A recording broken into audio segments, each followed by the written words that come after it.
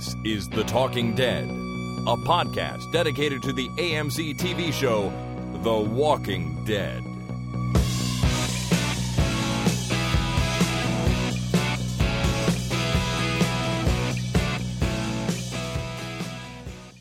Hi, my name is Jason. And my name is Chris. And this is The Talking Dead, episode number 292, recorded Thursday, November 17th, 2016. You know what, Jason? I think I like the Thursday option. Yeah? This day of Thurs? Not just this day of Thurs, but I think for the feedback show, the day of Thurs is going to be my new day of choice. Okay. I hope that's okay with you. I like having the 2 days in between recording. It gives me a little more time to prepare and think about it and do something else if I need to. When we record on Monday, I'm then preparing for Wednesday on Tuesday and then recording on Wednesday. And I feel like it's just too rushed. So if we got that extra day and we do it on Thursdays, it's going to make my life better. What I think is actually happening, Chris, is that on Mondays when you are doing the podcast, your kids miss you. And then by the time Thursday comes around, they're sick of you again. So you just like to disappear for a couple hours down into the Talking Dead studio without them so that they miss you again and you get a little more time. You know, you get like a Friday and a Saturday before they get sick of you again. You know, I am happy to report that my children are not quite at the age yet where they're sick of me. You know, oldest one is 9. I'm sure in a few years she's going to be like, Dad, never talk to me again. But we're not there yet. Yeah, just drive me to where I want to go, and then drop me off a block away so that nobody can see you. Yeah, because you're my dad. Yeah, and that's embarrassing. And then pick me up in 3 hours, and I'll meet you somewhere else where nobody knows who I am. Yeah. I'm sure I'll get to those days, but we're not there yet. Okay, well that's good. All right, so this is the feedback show for this week's episode of The Walking Dead, and feedback shows are always fun, but there's something we have to do, Jason, before we get into the actual feedback. It's a must. It's a must to do. It is, and in a way it is feedback, because we asked people a question on Monday, and that question was, send in, or are there any villains out there in popular culture that are worse than Negan? And we got some responses. Oh, good. Was it the guy from Die Hard, Hans Gruber? You know what? Unless that came in the last 20 minutes or half an hour, before which was the last time I checked. No, he's not on the list. But I'm gonna go through a bunch here. First, I'm gonna play a call from Dave in England on this topic. Cool. Okay, evil villains that you just really want to see getting their comeuppance. The one that comes to me is the real arsehole in Shawshank Redemption, the mean officer. He's just so bad. And obviously the governor in Shawshank, not the governor in Walking Dead, the governor in Shawshank, he was a real fuck as well. So, yeah, Shawshank Redemption, real two big bad guys in that. Great show, guys. Keep it going. Bye. Dave from England, by the way. All right, so Shawshank Redemption, that's not one I would have come up with at all, but there are some bad guys in that movie. There really are. So that's a good one. But at least Andy Dufresne does their taxes and makes them a little nicer. Because when you do somebody's taxes, they like you afterwards. Yeah, that's true, because nobody wants to do their own taxes. Yeah. No, that's a good point. But they're not very nice. They're not very nice people. So no more calls, but we have Dr. D wrote in and said, Rowan Pope from Scandal. Have you seen Scandal? I have not. Okay, so neither have I. Cigarette Smoking Man from The X-Files. Oh, yeah, Cancer Man. Yeah, Wilson Fisk from Daredevil. And Alexis Carrington from Dynasty. Oh, Alexis. I forgot about her. I'm looking forward to watching Daredevil. Still haven't seen it. Still looking forward to it. Yeah. There's a second season, I think. Yeah, the second season was great. Mostly, I thought. Now, the only one there I've seen The X-Files. I know Cigarette Smoking Man. I've seen Daredevil, so I know Wilson Fisk. Haven't watched Scandal and haven't watched Dynasty. Not so sure I'd put Cancer Man or Wilson Fisk above Negan at this point. But I know you can't really comment. You haven't seen them either. So, yeah. But fair enough. Bad dudes. Alex in Seattle, Washington says Trinity and the ice truck killer from Dexter. Oh, yeah. Trinity, played by John Lithgow. John Lithgow. That's my favorite Dexter antagonist. Oh, for of sure. all the seasons. Like even, damn it, it's been too long since I watched Dexter. Season 2, Dokes. That's it. Even Dokes, who was better than as a person, was a more enjoyable person than John Lithgow's character. I have such the opposite reaction to that season 2 of Dexter. That season 2 of that show almost made me stop watching the show. I hated it so much. Is it because of that British lady? No, because my wife really hates that British lady. I don't honestly. Oh, I do know what you're talking about, but I didn't. Pardon my tits, lady. Was that? Which is what Deb referred to her as. Oh, because she came into his apartment one time and she was topless in the fridge, and she said, "Oh, pardon my tits," and then Deb referred to her as "Pardon my tits, lady." Well, Deb knows how to lay down the obscenities. She's a poet. She really is. She's a swearing poet. Deb's awesome. No, it was actually Dokes that I didn't like, and not because I hated him as a villain. I just didn't like the character in any way, so it really turned me off. But I watched the rest of Dexter, loved most of it, and I had a few things to say about the final series finale, which I did not like. You did not like? No, God, I thought the series finale of Dexter was one of the worst of all time. The last episode? We're going to have to disagree on that. I thought it was excellent. No, you didn't. You're misremembering, Jason. Nobody liked the series finale of Dexter. I've seen it twice. I've watched that whole series twice. Fair enough. There's lots of good, including Trinity in season 4, I think. I have a friend who said at the end of season 4 of Dexter, what happens at the end of the last episode left her sitting jaw agape, staring at her blank TV for 5 minutes. It was so shocking. And that's pretty good TV. Yeah. Anyways, Jeff in St. Louis, Missouri writes, David Brent from the British Office. That guy was just the worst. Never saw it. Really? Really. Oh, dude. I watched the American Office all the way through, but I never saw the British one. Oh, wow. I really hate Ricky Gervais. I really dislike him. Yeah, but I've never seen anything that he's ever done, been in, or been near that I've liked. I generally agree with that. But if you'd watched The Office when it ran originally, that would have been your first introduction to him, so you wouldn't have built up that hatred for him yet.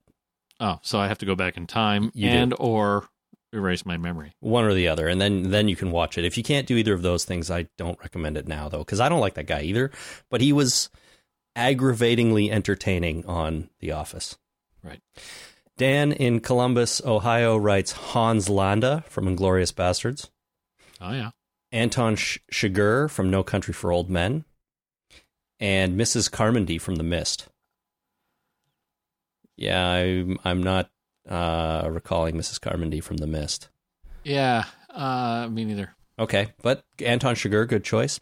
And I am embarrassed to admit I have not seen Inglourious Bastards, so I don't know about Hans Landa from the movie.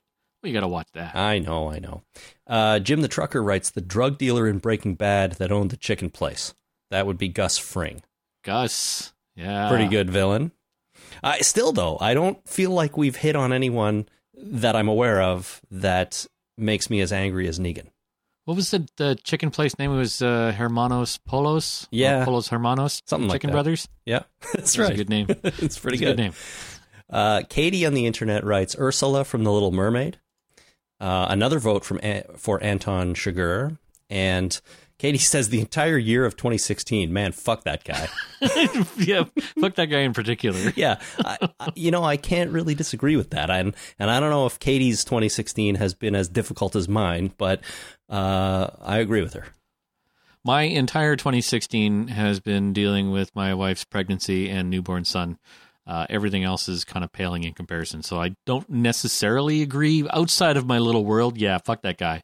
But my little world so far in 2016 is completely centered around my son. So yeah, no, I'm okay with it. I completely get that you would have a different outlook on this year. Your first child was born. That's pretty exciting. That makes for a good time.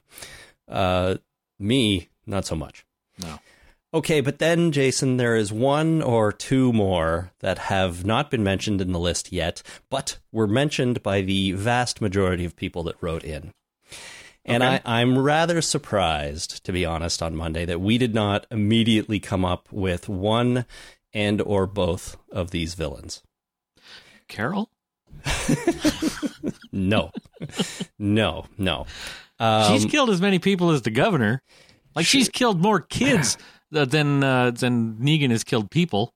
Yeah, sure. That's fair enough, but it's not a Walking Dead character. Oh, okay. Do you want to take a shot? Do you have anyone else in mind that you think might be on this list? It's if you don't get it, you're going to kick yourself thinking, how did we not come up with that? I am trying to think. And it's not working. Well, No, I got nothing. all right. So the overwhelming majority of villains worse than Negan, and here's ones that I do in fact pretty much agree with, are Ramsay Bolton and or Joffrey Baratheon from Game of Thrones. Joffrey. That yeah, okay. So I'll go with Joffrey. Yep. I'll admit Joffrey. Man, we hated that guy. So much. We hated him so much that the actor quit acting. Yeah, I know. And like I felt that hate for that character. I was, well, we can't spoil Game of Thrones, but I hate that character Joffrey. Now Ramsay got mentioned more in people emailing us, so I think in general people hate Ramsay as much, if not more.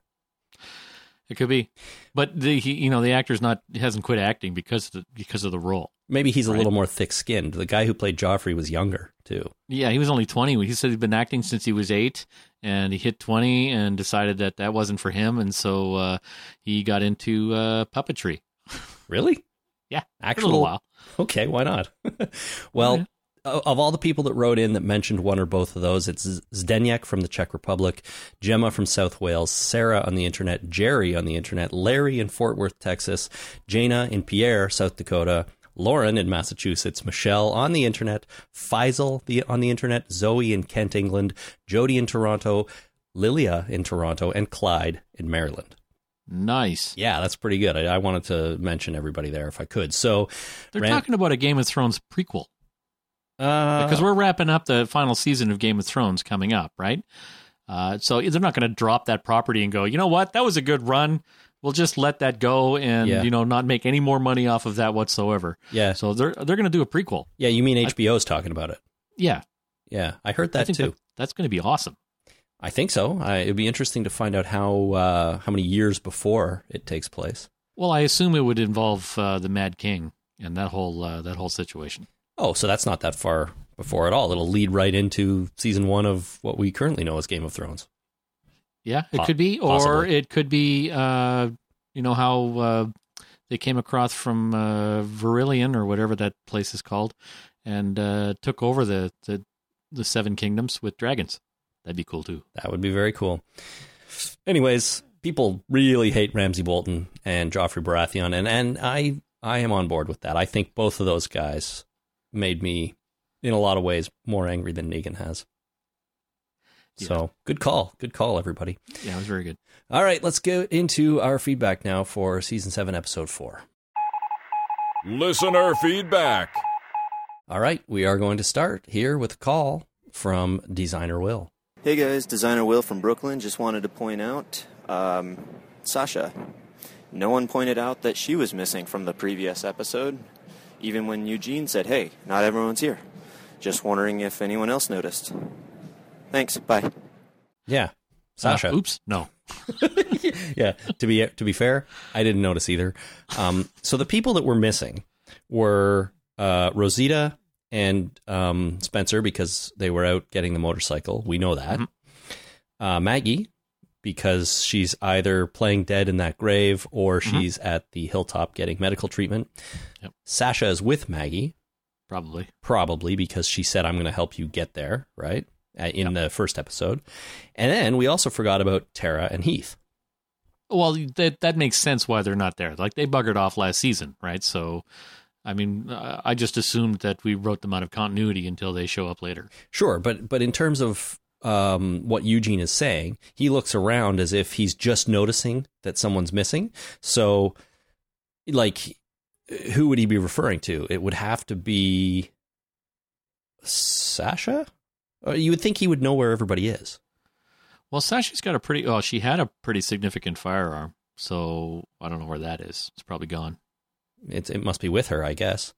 But the other thing is Negan is aware of her because she was in the lineup. So, maybe he doesn't remember everyone. Maybe he's not going to walk in and be like, that person's not here. Where are they? But it still seems strange a little bit that Eugene would look around and be surprised that someone's there. And I still feel like it's just him reminding the audience that not everyone is in the room. Right. A little bit. So, I don't know. It's interesting. Yeah, it is. All right, next we have another call from Zafar in Mississauga. Hi, Chris and Jason. This is Zafar from down the road in Mississauga. I'm a long-time listener and have listened to all 290 episodes, and I've enjoyed every one of them. I've never sent audio feedback before, but this time I have a couple of questions for episode 4 service. My first question is, why do you think Olivia showed Negan the inventory book? As far as Negan was concerned, Olivia could have just been guarding the storage and not actually recording inventory. And my second question is, why didn't Negan take Michonne's katana? Michonne didn't really hide her contempt for Negan, and him taking away her weapon of choice would have been devastating to her. Well, that's all for now. Keep up the good work, and I love the podcast. And oh, by the way, Negan is very thin, and you shouldn't be afraid of somebody with chicken legs. Thanks. Bye.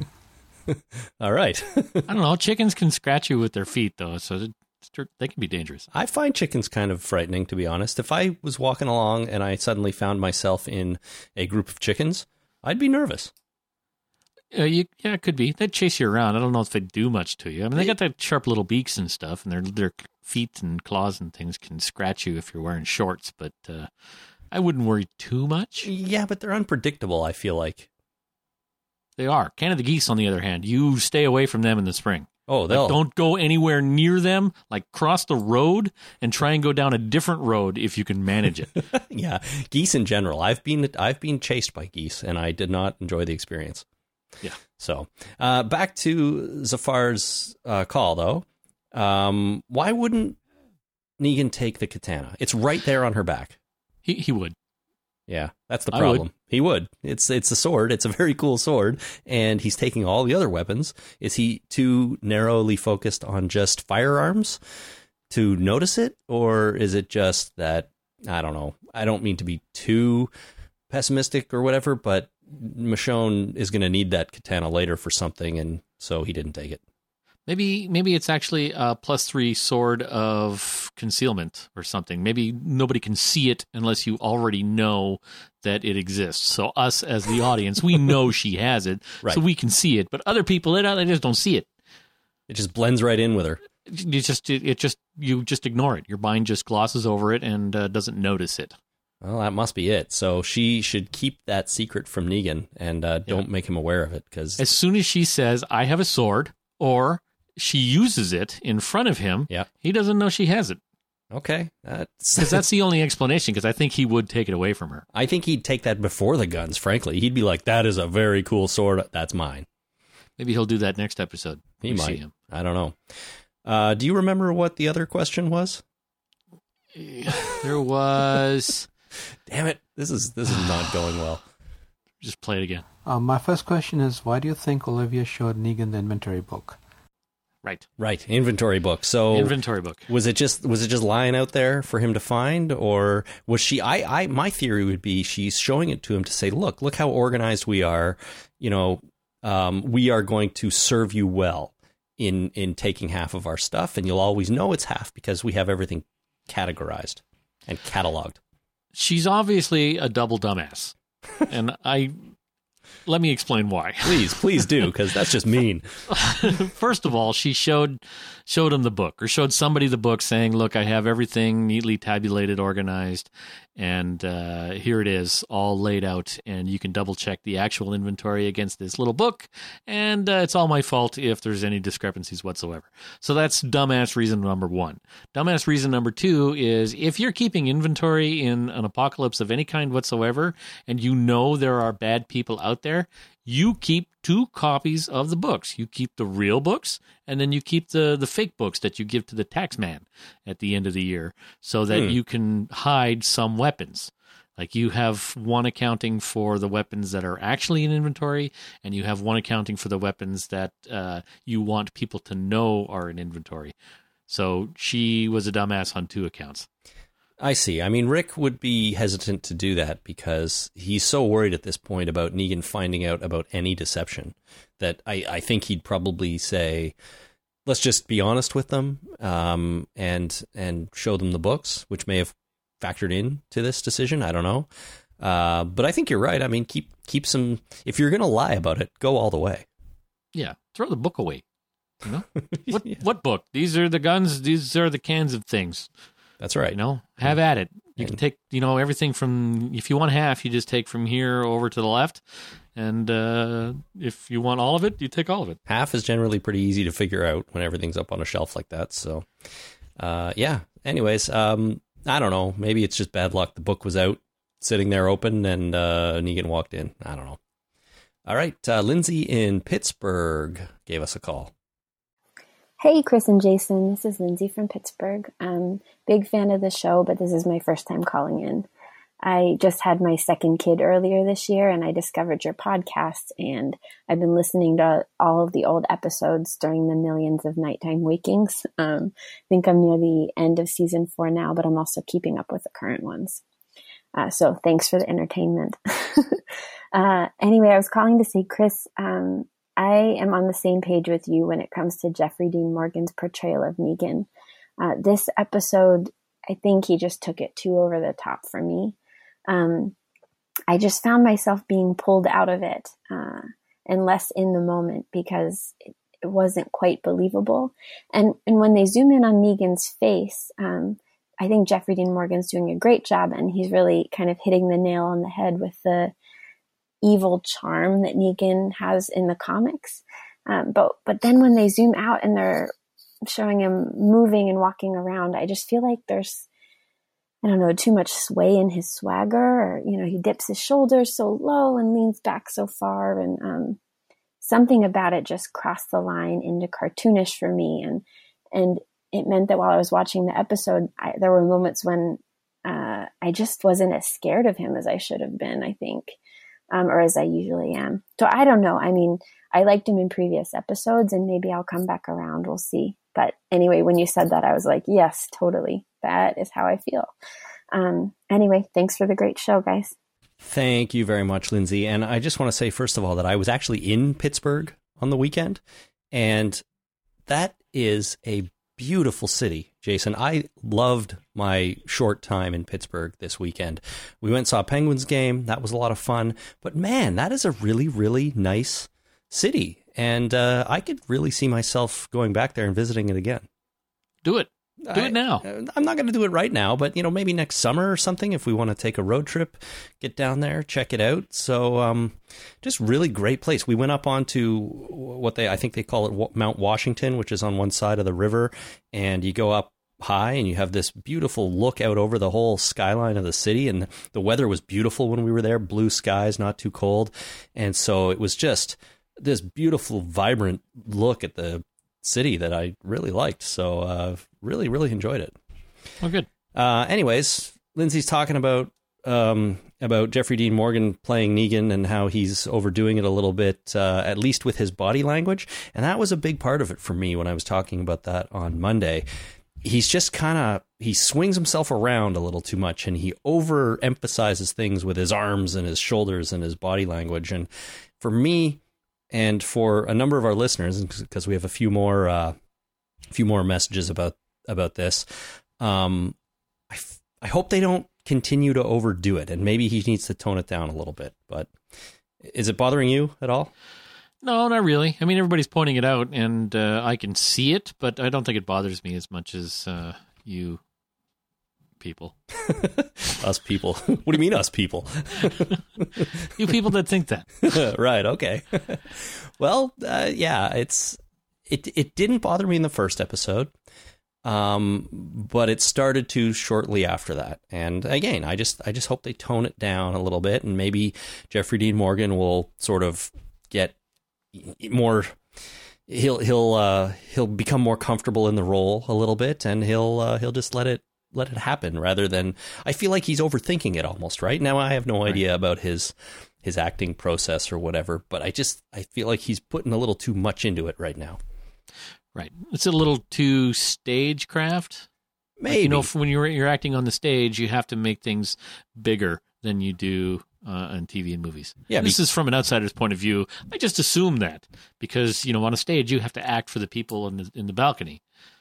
Exactly. Not everyone is like right up close to you looking through a camera. Right. So maybe it's a little too stage acty. Yeah, that could be it. I mean, that's a good way of looking at it. And he just needs to tone down the stage acty a little bit and go for the TV acty. Yeah. I mean, William Shatner did that, and he made a whole career out of it. Being stage acty and being a kook in later years. Yeah. For some reason, he doesn't bother me the same way, though.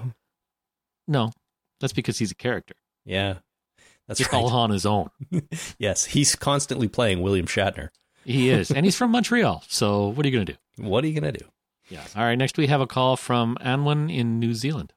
Hey guys, it's Anwen here from Dunedin, New Zealand. I'm so glad to hear that you are a bit better, Christina. It's really full-on news to hear. Really looking forward to hearing you back again on the podcast. Hope you feel better soon. Yeah, I just got finished watching episode this week.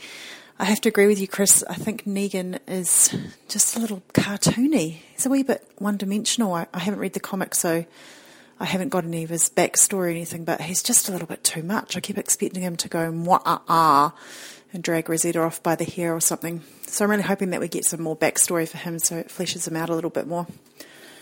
Apart from that, great episode. I thought it was a little long. They could have cut it down a wee bit. I think we get the picture. Negan's bad. He takes their stuff. Anyway, looking forward to seeing how the story continues. Keep up the great work. You guys make me laugh every week. I love the tangents that you go off on, Jason. You guys are awesome. See ya. First of all, Anwen, oh my God, your accent is amazing. It is. Love that accent. And Negan, again, a little bit cartoony. Do you think, Jason, that fleshing out his backstory, as she suggests, will help with that? I really don't want his backstory. Really? I really don't. I think he's sort of like the Joker, right? You don't really get the Joker's backstory. I don't know about the comics. I'm not so familiar with the comics, but in all of the movies that he's been in, you never really get his backstory, except for the first Batman movie, which you get his backstory. But I just discount that movie almost entirely. Hated that movie. I'm sorry. Whoa, which one? Wait a minute. The first Christopher Nolan Batman or the first Michael Keaton Batman? Michael Keaton. Really? With Jack Nicholson. Really? I really hated that movie. I hated every second of that movie. You can't say that it's worse than the Val Kilmer or the Clooney Batmans. No, I didn't say that. Those movies are absolutely garbage. Yeah. But Michael Starting Keaton... with that one. I hated it. Michael Keaton was a horrible Batman. Jack Nicholson was a horrible Joker. That's an unpopular opinion, my friend. I think Kim Basinger just probably shouldn't have acted. Just write her out of continuity altogether, in my opinion. What about Danny DeVito as the Penguin in the second one? Not so bad. Not so bad. Danny DeVito, okay. Arnold Schwarzenegger is Mr. Freeze. No, that's terrible. I don't even acknowledge that exists. But come on, Jack Nicholson as the Joker. He did a very comic book friendly Joker, and I think it worked for that particular movie. I just didn't like it. I don't know whether it was Tim Burton or whether it was the entire Prince soundtrack. And I like Prince, but, having Prince do the entire soundtrack for a movie just doesn't work for me. There was nothing about that movie that really kind of sat with me and went, you know what, this is really good. Everything just kind of played off each other to make it an uncomfortable, annoying viewing of a movie right from the outset. I've seen it like 6 times. So right? Including like 2 or 3 times in the theater. So you've given it a chance. I've given it a chance. I just do not like that movie. That's weird. Now, granted, I haven't seen it in a long time. Speaking of tangents, and thank you, Anwen, for acknowledging that I can go off on a tangent and some people actually like it. Speaking of tangents, I felt the same way about the first, what's the name of the movie? Arnold Schwarzenegger Goes to Mars? Mars Attacks? No, Arnold Schwarzenegger, he is Total Recall. Oh, Total Recall. The first Total Recall movie. Hated that movie too. Hated it from the outset. I saw it twice in the theater, hated it every time, both times. I never watched it again until the other Total Recall came out, and I decided to revisit the original Total Recall and watched it, and I liked it. Well, that's a pretty good movie, too. The third time watching it, like 20 years later, I kind of liked it. So maybe I need to go back and watch this Tim Burton, Jack Nicholson, Prince, Michael Keaton, Kim Basinger bullshit movie again, just to see if it's any good now. Well, okay, Total Recall, pretty good, I think. I've seen it a bunch of times. I never actually saw the remake. Oh, don't. Just forget it. And Tim Burton, Michael Keaton, bullshit Batman, not bad either, I think. Okay, well, I have to go watch it again. All right. There was nothing about that movie that I liked. So my point is, we never got the Joker's backstory. Like, he shows up as this fully fledged character in Christopher Nolan's Batman, especially. It was just like his pockets are full of lint and knives, and he's got no tags on his clothes. There's nothing to hint anything about what his actual backstory is, and he's a fully fledged character and awesome, partly because of it. Negan, I don't want his backstory. I just want him to be this character without understanding why. Yeah, but the problem is the character isn't 100% working for me and a lot of people. And I get it, if it is for you, that's okay. But I think Anwen and me and everybody else who agrees with us thinks that maybe if there was something more to him or something to explain this behavior, we might be able to buy into it a little bit more. Okay. But I can see your point too. Like, I mean, sometimes you don't need to know where somebody has come from, especially if you have everything you need to know about them right in front of you. Yeah. Yeah. So, yeah. Okay, so maybe we'll get his backstory. I definitely don't want the backstory, the amount of backstory we got for the governor.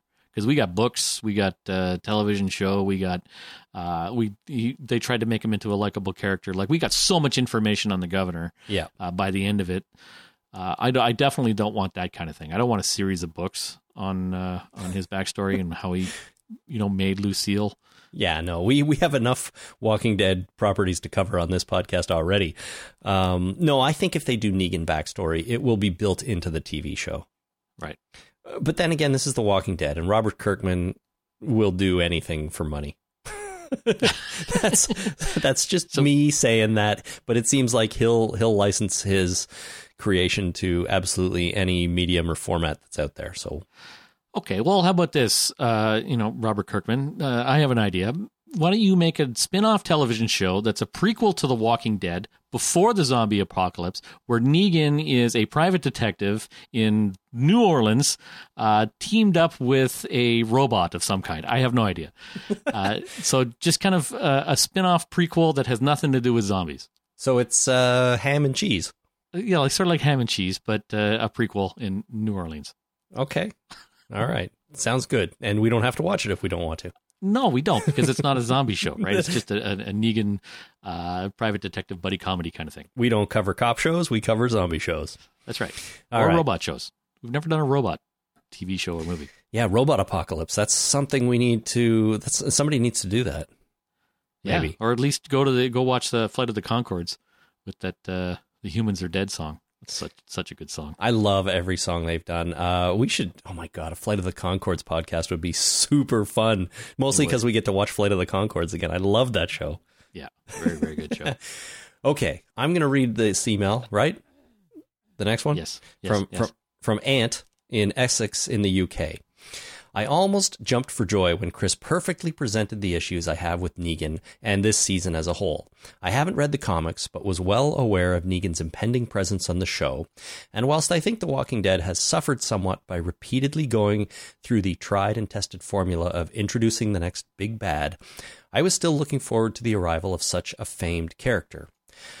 Unfortunately, he is nothing more than an evil caricature, almost a parody of all TV bad guys, swanning around the place as though on Broadway, swinging his hips this way and that whilst loudly orating, never losing that cocky sneer until it's time to get deadly serious. I wasn't expecting to see that much ham until I was sat around my grandfather-in-law's Christmas table. The governor was a complex individual. with layers of complexity behind his crazed, paranoid psyche. He was a somewhat believable personality, and there was reasoning behind his behavior. And so enamored were we with our group at the time that we, or at least I, truly learned to hate the governor and his group, and I was engrossed. Watching Negan, however, and especially this season so far, I feel as though I am watching from afar, or sat bored at my local theater. Troy McClure might as well be playing the part. You might remember me from such zombie shows as Zombies. Who's gonna take them? That makes me sad.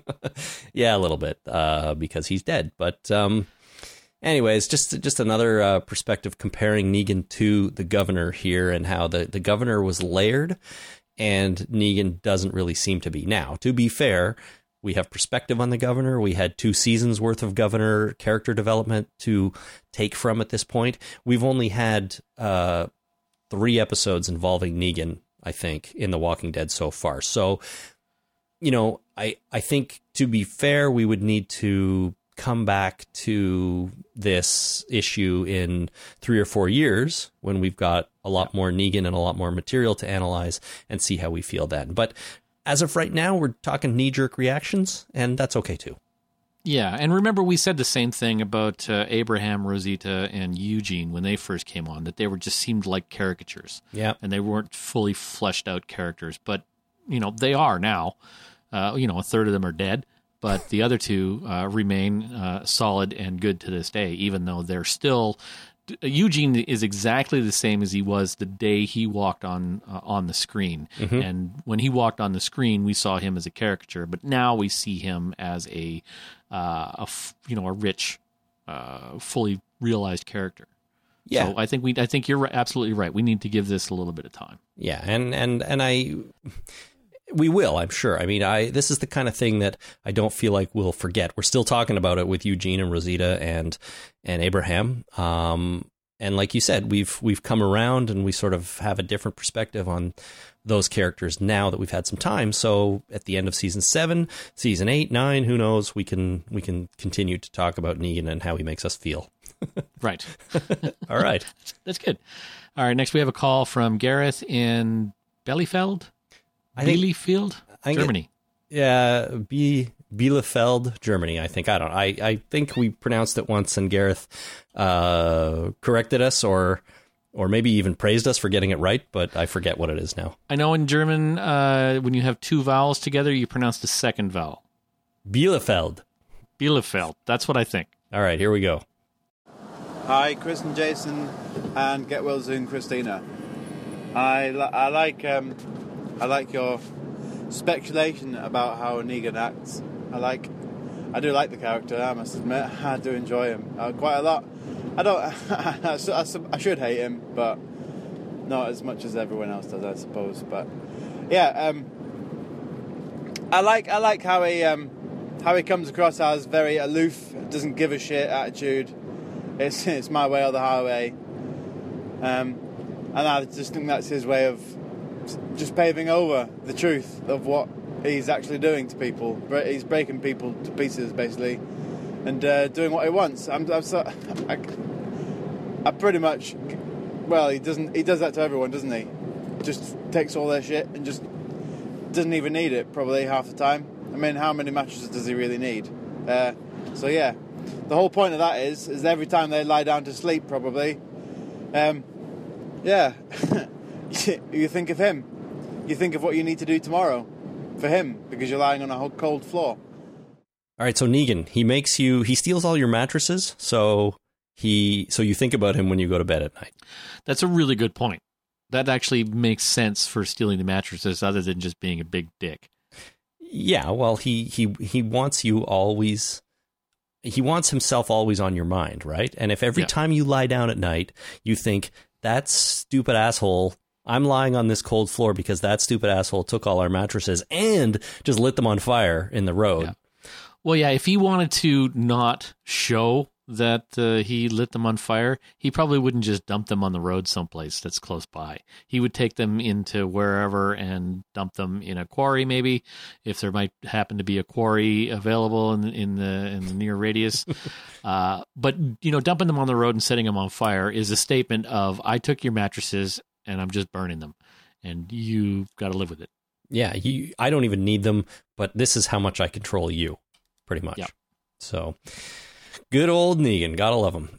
Gotta love him. Randy in Fawn Grove Township, Pennsylvania writes, I believe The Walking Dead will continue to decline in ratings as the show continues to overload the viewers with Negan dominating everyone. I know a few people who stopped watching based on being tired of Negan's total domination of Rick, Daryl, and the others. It is one thing for our group to have setbacks. It is another to watch 3 out of 4 episodes where Negan casually strolls around shitting on everyone, telling bad jokes, and repeating his lame nursery rhymes. I do understand the writers are following the comic, but this story arc and overemphasis on Negan's character has not translated well to television. And that could be part of it as well. I wanted to include this because, Negan in the comic is, first of all, extremely vulgar. The guy says the F word every second or third word in the comic. And they do that in the show. They film versions of his scenes in the show where he uses those vulgarities all the time, and then they put it on the Blu-ray. But for broadcast, they can't do that. So, it is a little different. So I feel like almost they're amping up some of the other stuff, maybe because they have to tone down the dialogue for the broadcast version of the show. Yeah, it could be. And maybe it's not even conscious, right? Maybe it's just that's the way it's going. It's like, well, we can't really tell you what Negan's like through the use of colorful vocabulary or colorful language anyways, but so we're going to do it through other ways. And then they end up overdoing it a little bit. I don't know. Yeah, could be. Maybe the vulgar versions that we have coming on the Blu-ray will make everything make sense. It might. I don't know. When I was at the Jeffrey Dean Morgan panel at Walker Stalker Con in Atlanta, which was which was great. It was super fun. Greg Nicotero was there as well, and he was the director of the first couple of episodes. And he said, we film everything once, and then we film everything with the fuck takes. Which is the same scenes, just with the word fuck dropped in everywhere. It's pretty self-explanatory. Yeah, exactly. So I don't know. Maybe it feels different when he's dropping the F-bomb every 5 seconds. Could be. All right, next we have Richard from Austin, Texas. Is it me, or is Negan really the reasonable one in this whole situation? Sure, he brutally killed Abraham and Glenn, but Rick and Maggie did decide to kill dozens of his people at the outposts, unprovoked and without attempting a peaceful solution. So, losing 2 guys compared to the ones Negan lost seems like a reasonable exchange to me. If anything, Rick is the bad guy in this whole mess. Pretty unpopular opinion there, Richard, in Austin, Texas, but I can see what you're saying, Yeah. Negan said, you went and killed some of my guys, and when I came to kill your guys for killing my guys, you killed more of my guys. That's basically it, right? Yeah, I mean, sure, it's a reasonable reaction, and I can credit your skill, but I can't let that go. That's right. I can't let that go. So, is Negan, and Negan keeps telling everyone he really is reasonable and he's a nice guy once you get to know him. So, it's all a matter of perspective. And is Rick the bad guy in this whole mess? He has killed more people. He has killed more people. And if you need a metric for bad guy, killing people is a pretty good one. It's it's not the only one, but No. it's a good key performance indicator, a KPI. Absolutely. I mean, if we learned anything from our villains worse than Negan section off the top, I mean, Ramsay Bolton and Joffrey, King Joffrey, sure, they killed people, but you hate them for a lot of different things, not just killing people. Well, mainly for killing people. I mean, Joffrey, he did, well, if I'm going to start spoiling Game of Thrones here, first season, if that's okay. Okay, season 1, Game of Thrones, everybody. There's some big stuff in that season if you haven't seen it. I'll just generalize. All right. He did some bad stuff that involved killing people and then pointing it out to his girlfriend. Sure. He would like to brag about it. He liked to brag. That was season 1 and season 2. I apologize. All right. Well, yeah, but I really feel like thinking back, especially Ramsay. I mean, the killing was involved in a lot of the things they did, right? Yeah. It wasn't the only thing though that makes you hate those people. No, there's a whole an anatomical reason for hating him in particular. That just makes you squirm. Oh yeah, lots. There's a few of those actually. Yeah. So, anyways, if we get back to the metric of how many people have you killed, and think about it. Remember the questions? Rick used to ask people, how many zombies have you killed? How many people have you killed and why? So even Rick was thinking, the metric for letting someone into our community is how many people have you killed? Isn't there an infographic out there about how many people the various people in The Walking Dead have killed, or how? I thought there was an infographic about that. Yeah, I believe you're right. It's probably a couple of years old. We need an updated version of the infographic. We do, and I bet you Rick's list will just tower compared to everybody else's. Yeah, and Rick's list also includes little girl zombies. Right, sure. Just that one little girl zombie. She's not a little girl. I mean, Carol actually killed a little girl, whereas Rick killed a little girl zombie. Yeah, there's definitely a distinction there. Yeah. But when you think about the 3 questions, I mean, really the important one is, I think, how many people have you killed, in conjunction with why. But how many walkers have you killed? Nobody's going to be too upset if you've killed hundreds of them. Yeah, I don't kill any walkers. I just knock them out somehow. That's right. And then bring them far from. It's like a raccoon, right? You capture them and then you take them far away, and then you open the cage and let them go, and hopefully they don't find their way back to your yard. Even though it's not supposed to do that with raccoons because it's not good for them. Yeah, and it's not. Well, why? Because you move them away from their home. Well, yeah, because you don't not necessarily moving them to another place where raccoons normally are, and you might be introducing raccoons to that area. Well, which can be detrimental to the ecosystem in that area. I completely understand that, but where you and I live, you'd have to go pretty far to get to a raccoon-free zone. You would. Yeah. All right. What are we talking about? Yeah. Back to TV. All right, so we'll just move on to Chris in the UK. No, we got a call from Angie in Birmingham first. Oh, I skipped the whole one that was a call. And then it'll be you doing Chris in the UK. Okay. Hi guys, it's Angie in Birmingham. First off, I just wanted to say it's great news about Christina. Chris, I've been really worried about her all week, so I'm glad to hear that she's on the mend. And tell her not to be so stupid that she worries about people liking her or not. She's bloody lovely. How could you not like that woman? I don't know how you got her, Chris, but you've got a good in there. Okay, just before I let Angie continue, I keep forgetting everyone who mentions that they're happy that she's doing okay. That's wonderful. Thank you. She is doing fine now, and she just went to the doctor today and had a follow-up appointment, and they are extremely pleased with the way she is healing. So, good. Things are much better now, and thank you again to everyone for sending in your well wishes and making her feel really, really good. And I'm sure she'll be back on the podcast at some point. So look forward to that. Cool. All right, Angie. Sorry, continue. Anyway, just wanted to say, you said Rick seems terrified of Negan, and he is, but not for the reasons you might think. He's not scared for himself. He's scared for everybody else. He's the only one that has to worry about other people other than himself.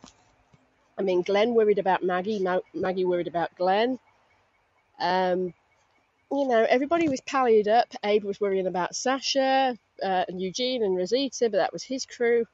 He didn't really care about the group as a whole, whereas Rick is got to look out for the well-being of everybody. Everybody there is his family. He loves them all equally. Maybe not Spencer right now, but it's still his family, and he would still die for everybody there. And not only that, not only the group, his family, he's one of the only people that actually has genuine family there. He has 2 children, and I don't have kids. I've got my dogs and my horses, they're my babies. But I'm sure you two know now that you would die for your children, and Rick would, and he has to look after his kids, no matter how often Carl tries to get himself killed, but he still has to look out for them. And as for the gun that Negan shot, I'm pretty sure that was Rick's pistol, wasn't it? Not the Python, but the other one that he uses quite often. I'm sure that was his gun. And that's what the whole power play thing was about. Anyway, speak to you soon. Bye. Thanks, Angie. So first of all, the gun. Definitely wasn't the Python, which is Rick's kind of signature gun, but maybe that was another pistol he's used or handgun he's used at some point. I'm not totally sure on that. I'm not sure either. Yeah, but I mean, it would make sense, you know. I don't know how Negan, or if Negan knows it's Rick's gun, but it is kind of one of those other power things to do, like take a man's gun, make him feel insignificant. Yeah. You know, maybe, I don't know. And then back to Rick just feeling responsible for everyone. I mean, that's obviously one of his character flaws, actually. He really feels responsible for everyone. And they addressed it in this episode when Michonne said to him, you know, it's not your fault every time somebody dies, is what she said, I think. Yeah. And he kind of knows that, I think, but I don't think he really believes it. I think he takes every death really hard, and he carries them all on his shoulders. So it's hard. It's hard for Rick to not want to protect everyone, and that's just part of his character, I think. So, you know, it's the reason he's bowing down to Negan so much, in my opinion. One of them, anyways. Absolutely, yeah. He's definitely worried about. If it was just him, I don't think he'd hesitate in taking the bat to the back of Negan's head or doing something else. Yeah, at this point he is afraid to. He's afraid to lose the people around him because he's lost a lot and he doesn't want to be responsible for any more deaths. But I think he's also afraid to leave them. Like if he were to be killed, you know, he's no longer there to take care of Judith. He's no longer there to take care of Carl as much as Carl needs taken care of, and then, you know, be responsible or sort of be helpful to everyone else that's around him. So he's sort of doubly pressured there to not do anything against Negan at this point. Right. Yeah. That makes sense. All right, man. All right, now is it time for Chris in the UK? It sure is. All right, so we have an email from Chris in the UK. Wait a minute, who? Chris in the UK. Oh, I love that guy. Yeah, all right. At first glance, Dwight's character took something of a step back this week. After some nuance last week, we got a one-note douchebag this week. Lazy writing? I don't think so. I think what we saw was the character Dwight plays when Negan is around. I'm not saying he's a good guy, far from it, but he's not the Negan zealot that he was pretending to be this week. At the very least, we can be pretty sure that Dwight hates Negan as much as we do. All right, so an interesting take on Mr. D here, that he's playing a character. He's two different people. He's the Negan when he needs to be, but in private, he's not quite on board. And how could you be after what Negan did to your wife? Yeah, absolutely. And I think this is probably a common thing in Negan's crew. So that's why I think that killing Negan is not going to have the immediate backlash that we're afraid of. I think that there's a lot of people in Negan's crew that would be like, finally, somebody friggin' killed him. I was too scared to do it, but you're not. Therefore, we're gonna have a vote to see who's going to be the next leader of this Negan group. Or therefore, you're our leader now. Yeah, it could be that way. I mean, it all depends on the nature, how Negan took power. Yeah. Did they all vote for Negan? Did they have like a raffle of some kind? Was it with everybody playing dice and he got double sixes and went like, yeah, I'm the new leader. Name everybody Negan because that's my name, And everyone went, okay, boss. Okay, boss. You got the double sixes. So yeah. That's it. So I don't know. You don't know, eh? Well, yeah. I think it's an important observation about Dwight, though. And now, obviously, he's the one that we have any sort of character insight into in terms of in Negan's crew. And I think Dwight I think there's a lot of story to be told with Dwight. And, I'm trying to avoid talking about the comics because I do know what happens in the comics. And this show loves to follow the comics these days. So I kind of expect that storyline to play out, which I won't get into here. But you never know. Maybe they'll mix it up a little bit, and something different will happen. So, well, in the comics, they each take turns being the leader, right? Like, so for like 3 or 4 weeks, one guy, Dwight was the leader for a while, and then now Negan's the leader, and then later A-Rat is the next leader. So everybody's going to be named A-Rat. So that's the way it works in the comic, right? I'm actually kidding. Yes. You having not read the comics, you're just making shit up. Yeah. And am I right? You're not. You're not right. I'm not. Okay, no, good. You're right. Because I would hate to accidentally spoil the comics. Accidental. I'm afraid of doing that. Accidental I'm afraid spoiler? of predicting something. Yeah, accidentally spoil the comics. Well, you in a way have done that before. Way back last season when we were very just introduced to people from the kingdom, right? You called it a kingdom, and without even knowing that's what it was. And that's not really a spoiler, I guess, but it was a bizarre coincidence. Cool. So way to go in the bizarre coincidence category, man. Neat. All right, our next email is all right, Aha in the Netherlands. I know that's got to be wrong, but I apologize. And Aha writes, the Judith reveal in this episode freaked me out a bit. I think all the details matter that the showrunners decide to give the viewers. So my first thought was, hell no, they are heading towards a situation where Rick is made to choose between Judith or Carl, a Sophie's choice kind of situation. I also suspect Carl will find out that they are using that knowledge in his arc. So Rick choosing between his children, knowing that one of them is not really biologically his. That could be crazy. Well, it could be crazy, but I don't think that kind of thing factors in, right? Because he said, she's my daughter. Yep, that's true. So, he's fully on board with, parenting her.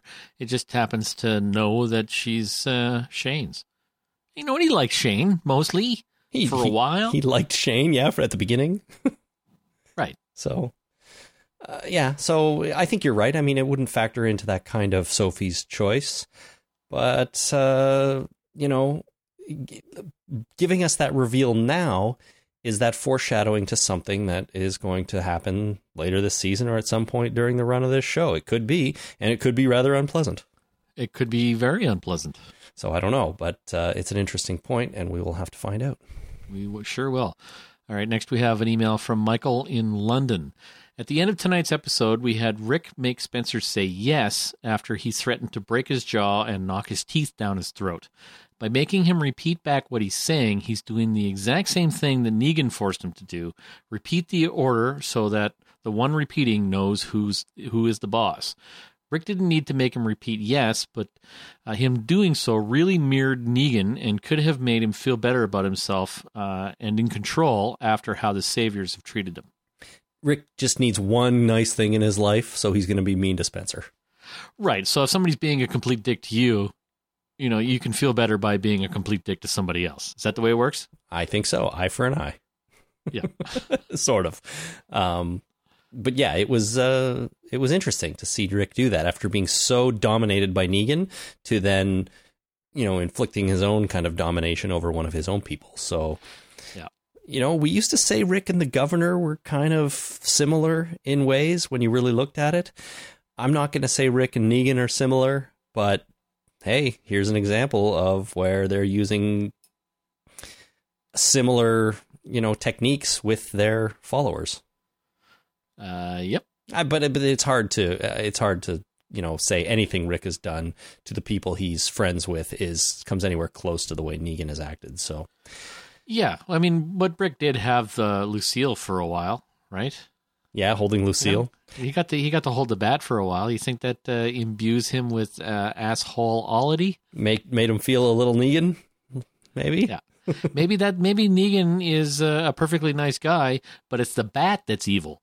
And the bat makes people evil. Well, if you'd ask Negan about that, he would agree. He talks about Lucille as if she is a real thinking, sentient being all the time. So, okay. Well, that makes sense. I mean, it happens with swords every now and again. You get yourself a sentient sword, and Jesus, that just really fucks up your shit for a very long time. Yeah. So maybe the bat is a vampire bat and wants blood, and in order to fulfill its destiny of drinking the blood of other humans, it infects its wielder with evil. The wielder. I like that. Yeah, so it's the bat. Okay, it's the bat, just like it was the scope on Michonne's rifle. Well, yeah. No, that's true. There's an email about that later. Yeah, we'll get to that. All right, next up is... Who's next? Matt in Yorkshire, UK, right? You are correct, sir. All right.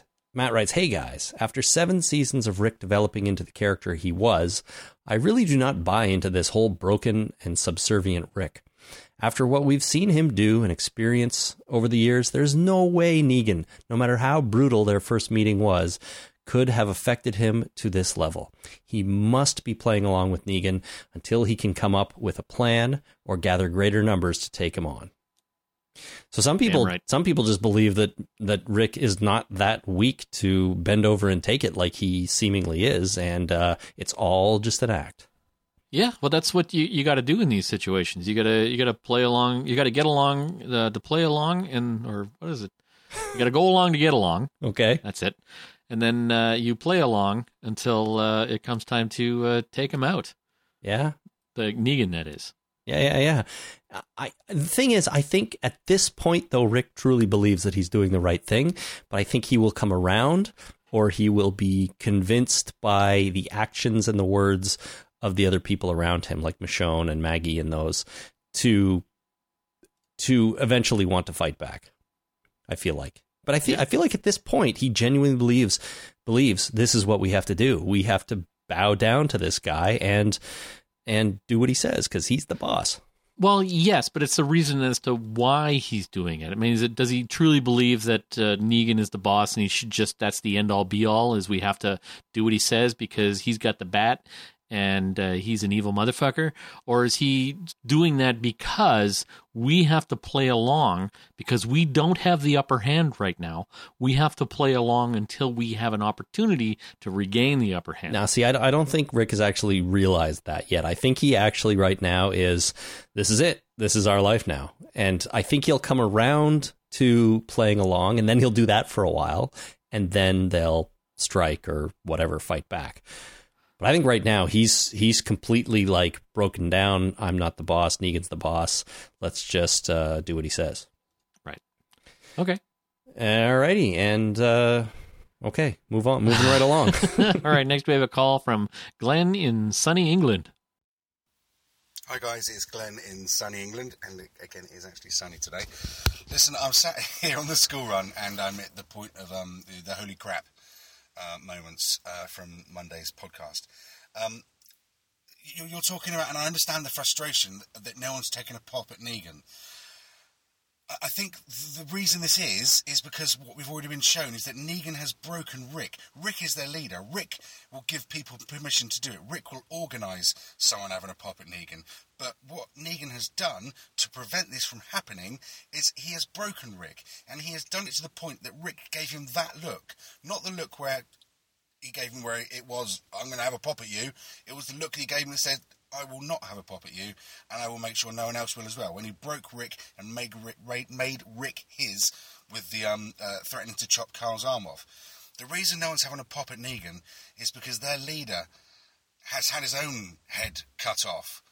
He's like Reek from Game of Thrones. He's not a threat anymore, and Negan knows that he can give him the bat, and he can walk around, and he can put his back to him, and neither Rick nor any of Rick's followers will take a pop at him. He is safe. He has made himself immune to their violence, and that's just not going to happen now. I mean, I'm guessing it will happen eventually. Maybe someone will break Rick out of it, and he'll and everything will change. But I think right now the whole point that no one's saying, and my wife is driving me nuts watching this program, saying, "Why doesn't someone just hit him?" And I understand that, but it's because the repercussions, because they know that there will be repercussions. Rick knows there will be repercussions, and people will listen to Rick. And if Rick's saying don't do it, and if Rick is looking terrified, and if Rick is looking scared, and if someone has broken Rick down to that point where he is a lapdog wandering around with his guy's back, no one's going to have a pop at him. And you heard from when Spencer sort of back-chatted him that Rick still got it. Rick says, "Shut up or I'll break your jaw." Say yes, and Spencer says yes. You know, Rick's still a scary dude, but Negan is scarier right now, and everyone knows it. Anyway, I hope I hope that helps. I hope I'm right. And love the show, guys. Listen to you all the time. Never miss an episode. Been there from day one. And congratulations on the baby.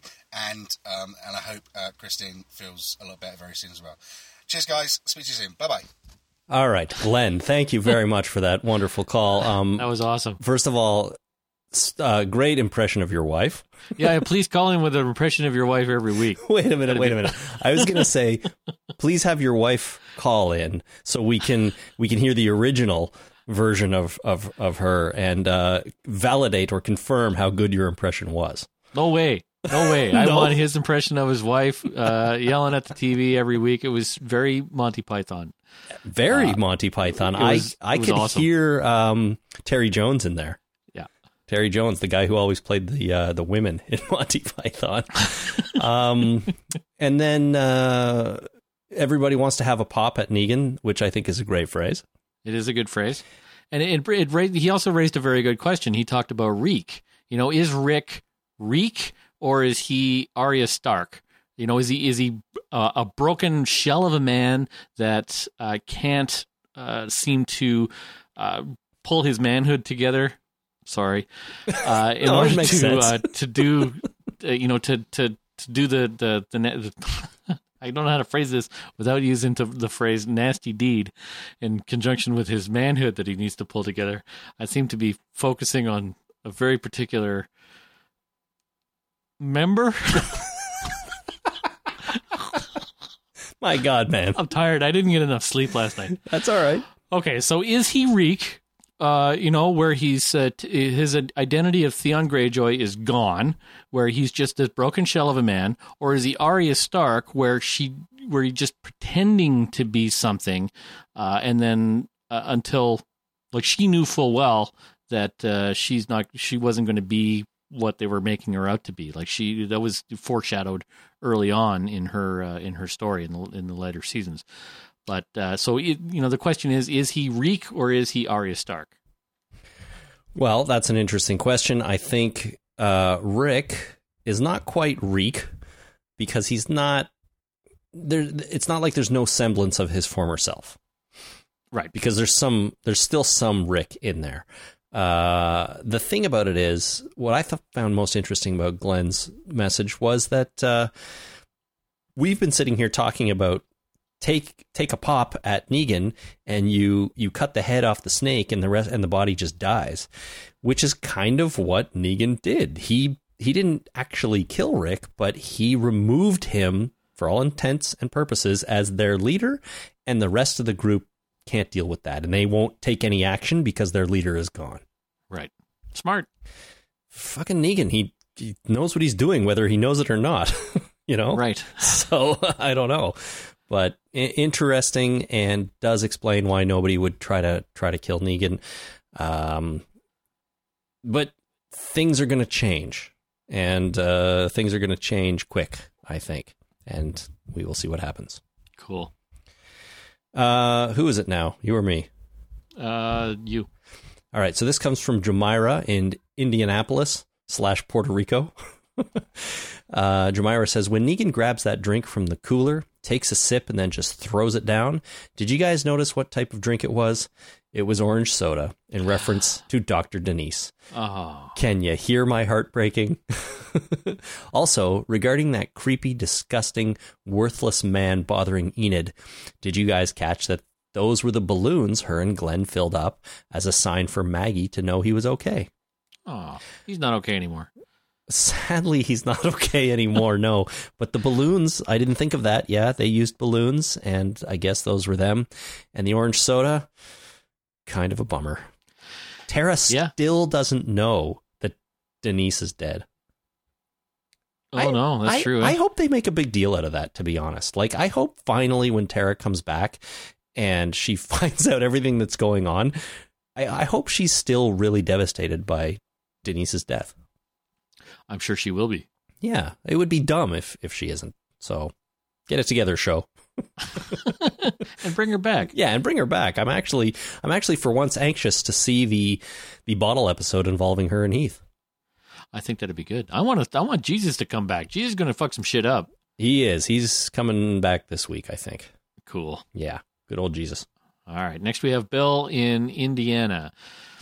An internet theory. Daryl blinked Morse code to Rick. Michonne walked past a Morse code chart on the wall in her house. Daryl, so I noticed that. I noticed that chart. Yeah, me too. That's kind of a big, obvious piece of art inside this house. Yep.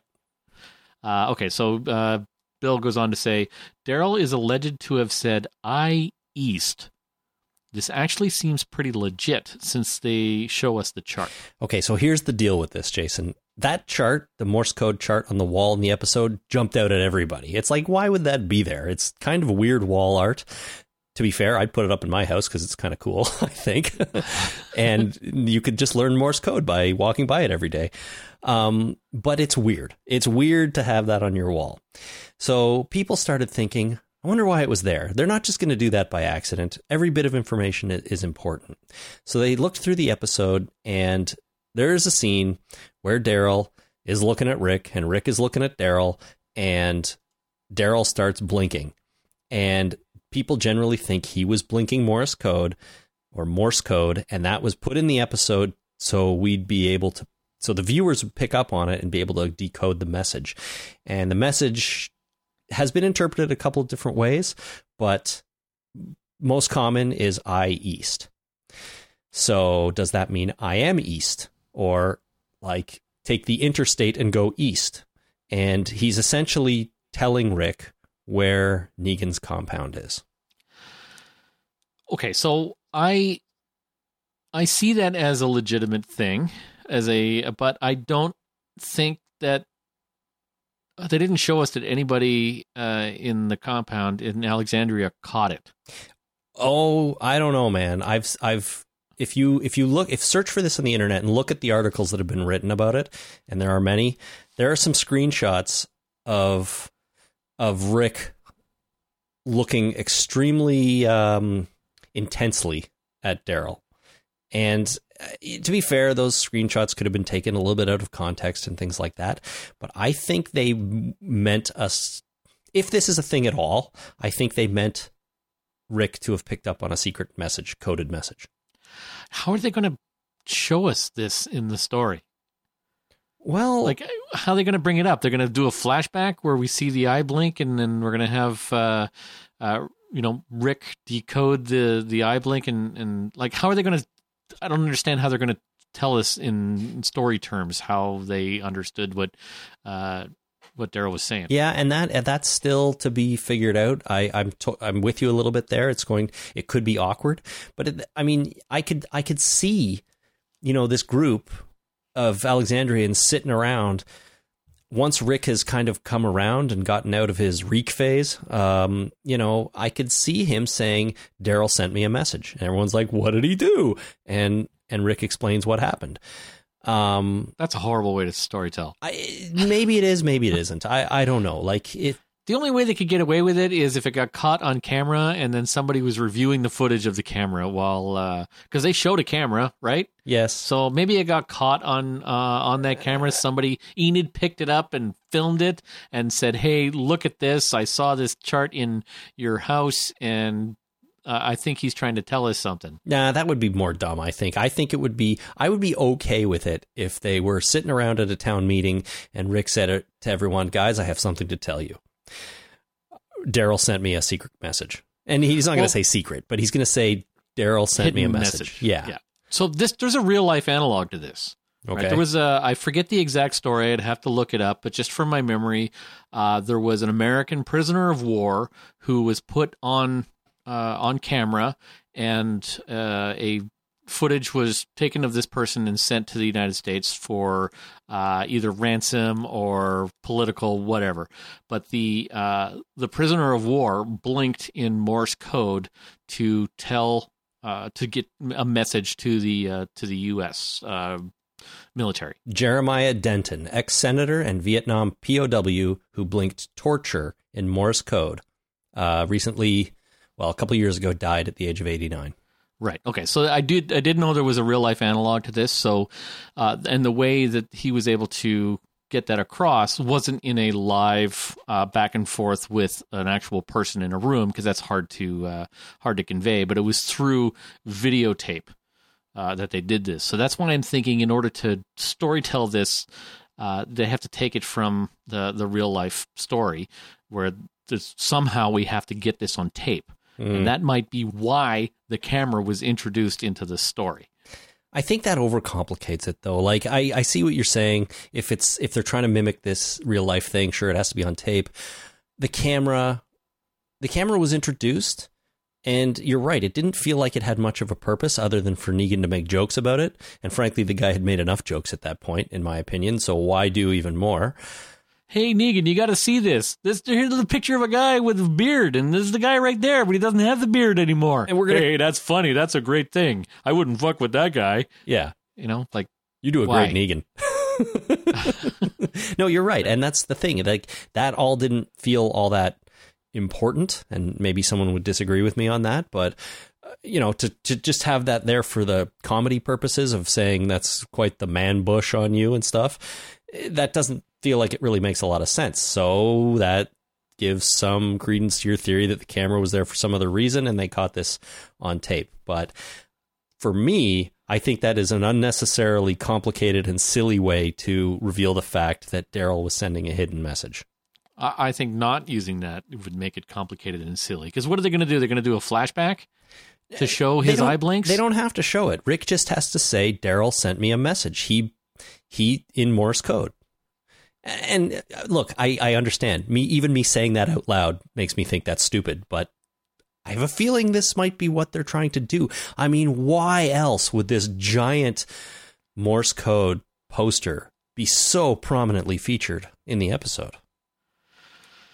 I don't know. I noticed in the same house, I noticed the coffee table and the end tables. I thought they were really nice coffee table and end tables, and I'm sure that they weren't significant in any way. It's just that I've been, looking up stuff on woodworking recently, and I noticed them and say, hey, those are really nice. Every house has coffee tables and end tables, but these were really nice, and I enjoyed them. I understand. That's fine. I get a hard on for furniture occasionally too. However, a Morse code poster is big and super weird, super unusual. Like, we've never seen it before on the show. Like, we've seen the interior of these houses plenty of times, never seen a Morse code poster. Why is it there now? Because it's important to the episode, because somebody sent a secret message in Morse code. Okay, so what do we have? We have a big stupid poster. We have Daryl blinking. And we have a camera introduced for no apparent reason. And we have Rick seemingly interested in trying to communicate with Daryl and being shot down. Okay, so we got four things. I think this is a real thing. Okay, the fourth thing, though, is important because, like, twice. He first tried to talk to Daryl and Negan shut it down. And then at the end, he asked, can Daryl stay? And Negan shut that down. And so we're led to believe that there is no communication between the two when there really is, and that's what makes it so intriguing. Yeah, no, I agree with you, and I think that fourth thing is important, and I think this is a thing. Okay, I was taking a drink there. I shouldn't have stopped talking so immediately, and gave you a chance to finish your drink. Uh-huh. Yes, so I absolutely think this is a thing, and I'm looking forward to seeing how they figure out how to tell us this is a thing. Got it. So that's all you're worried about. I don't think that they're going to be able to do it in a good way, but they're professional writers. I'm just this guy who talks on the internet every now and again. True. So we'll see. I mean, I'm intrigued by this whole setup, and you're right. I'm curious to see how they pay it off. I hope they do. Yeah.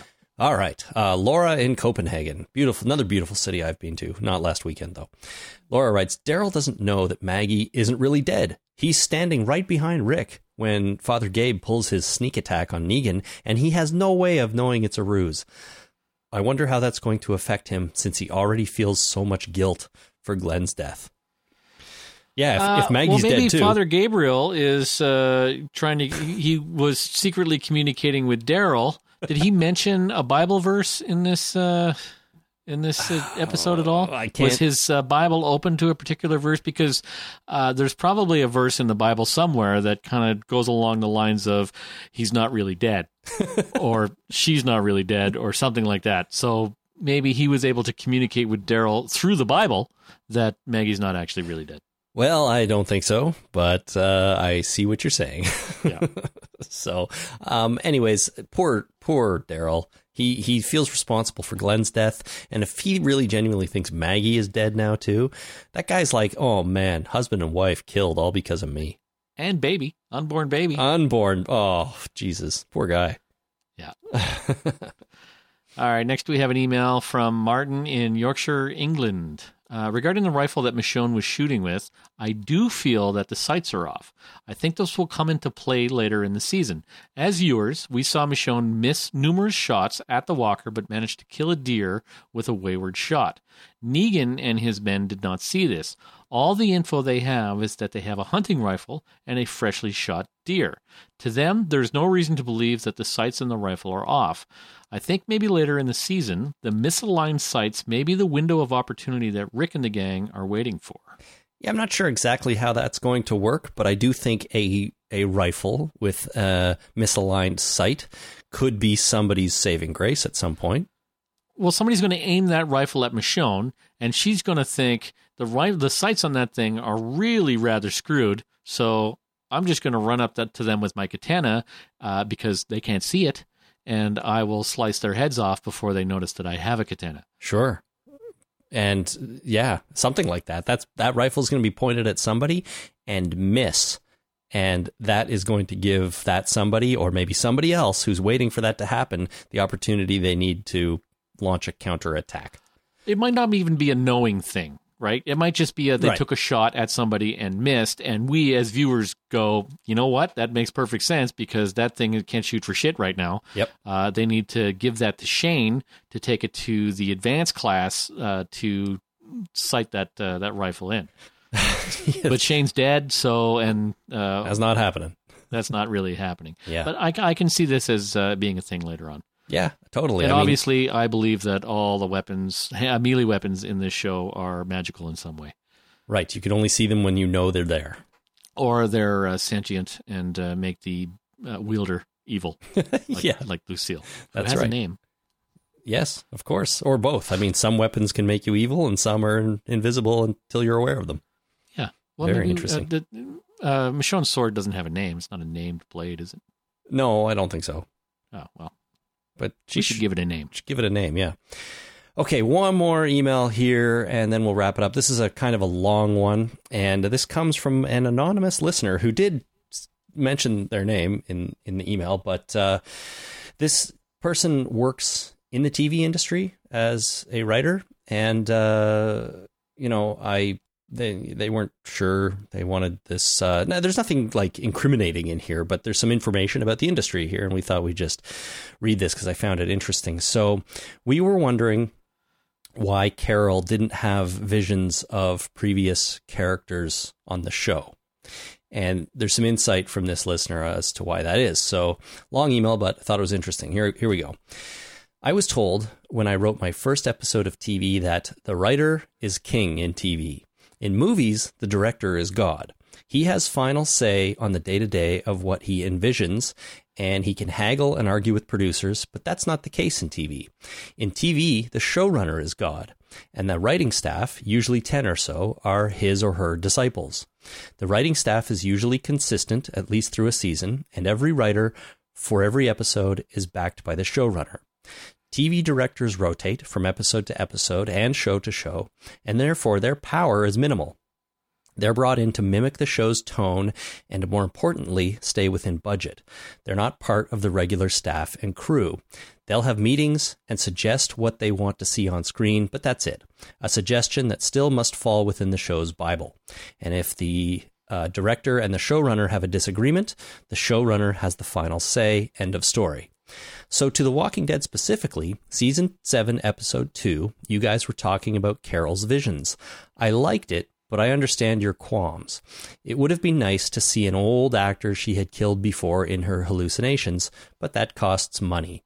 For example, not only would the dead girls, Lizzie and Mika, have to be paid for appearing on the show, which is a day's work, 12 hours minimum, but the business is weird because the writer that first introduced them would get paid too.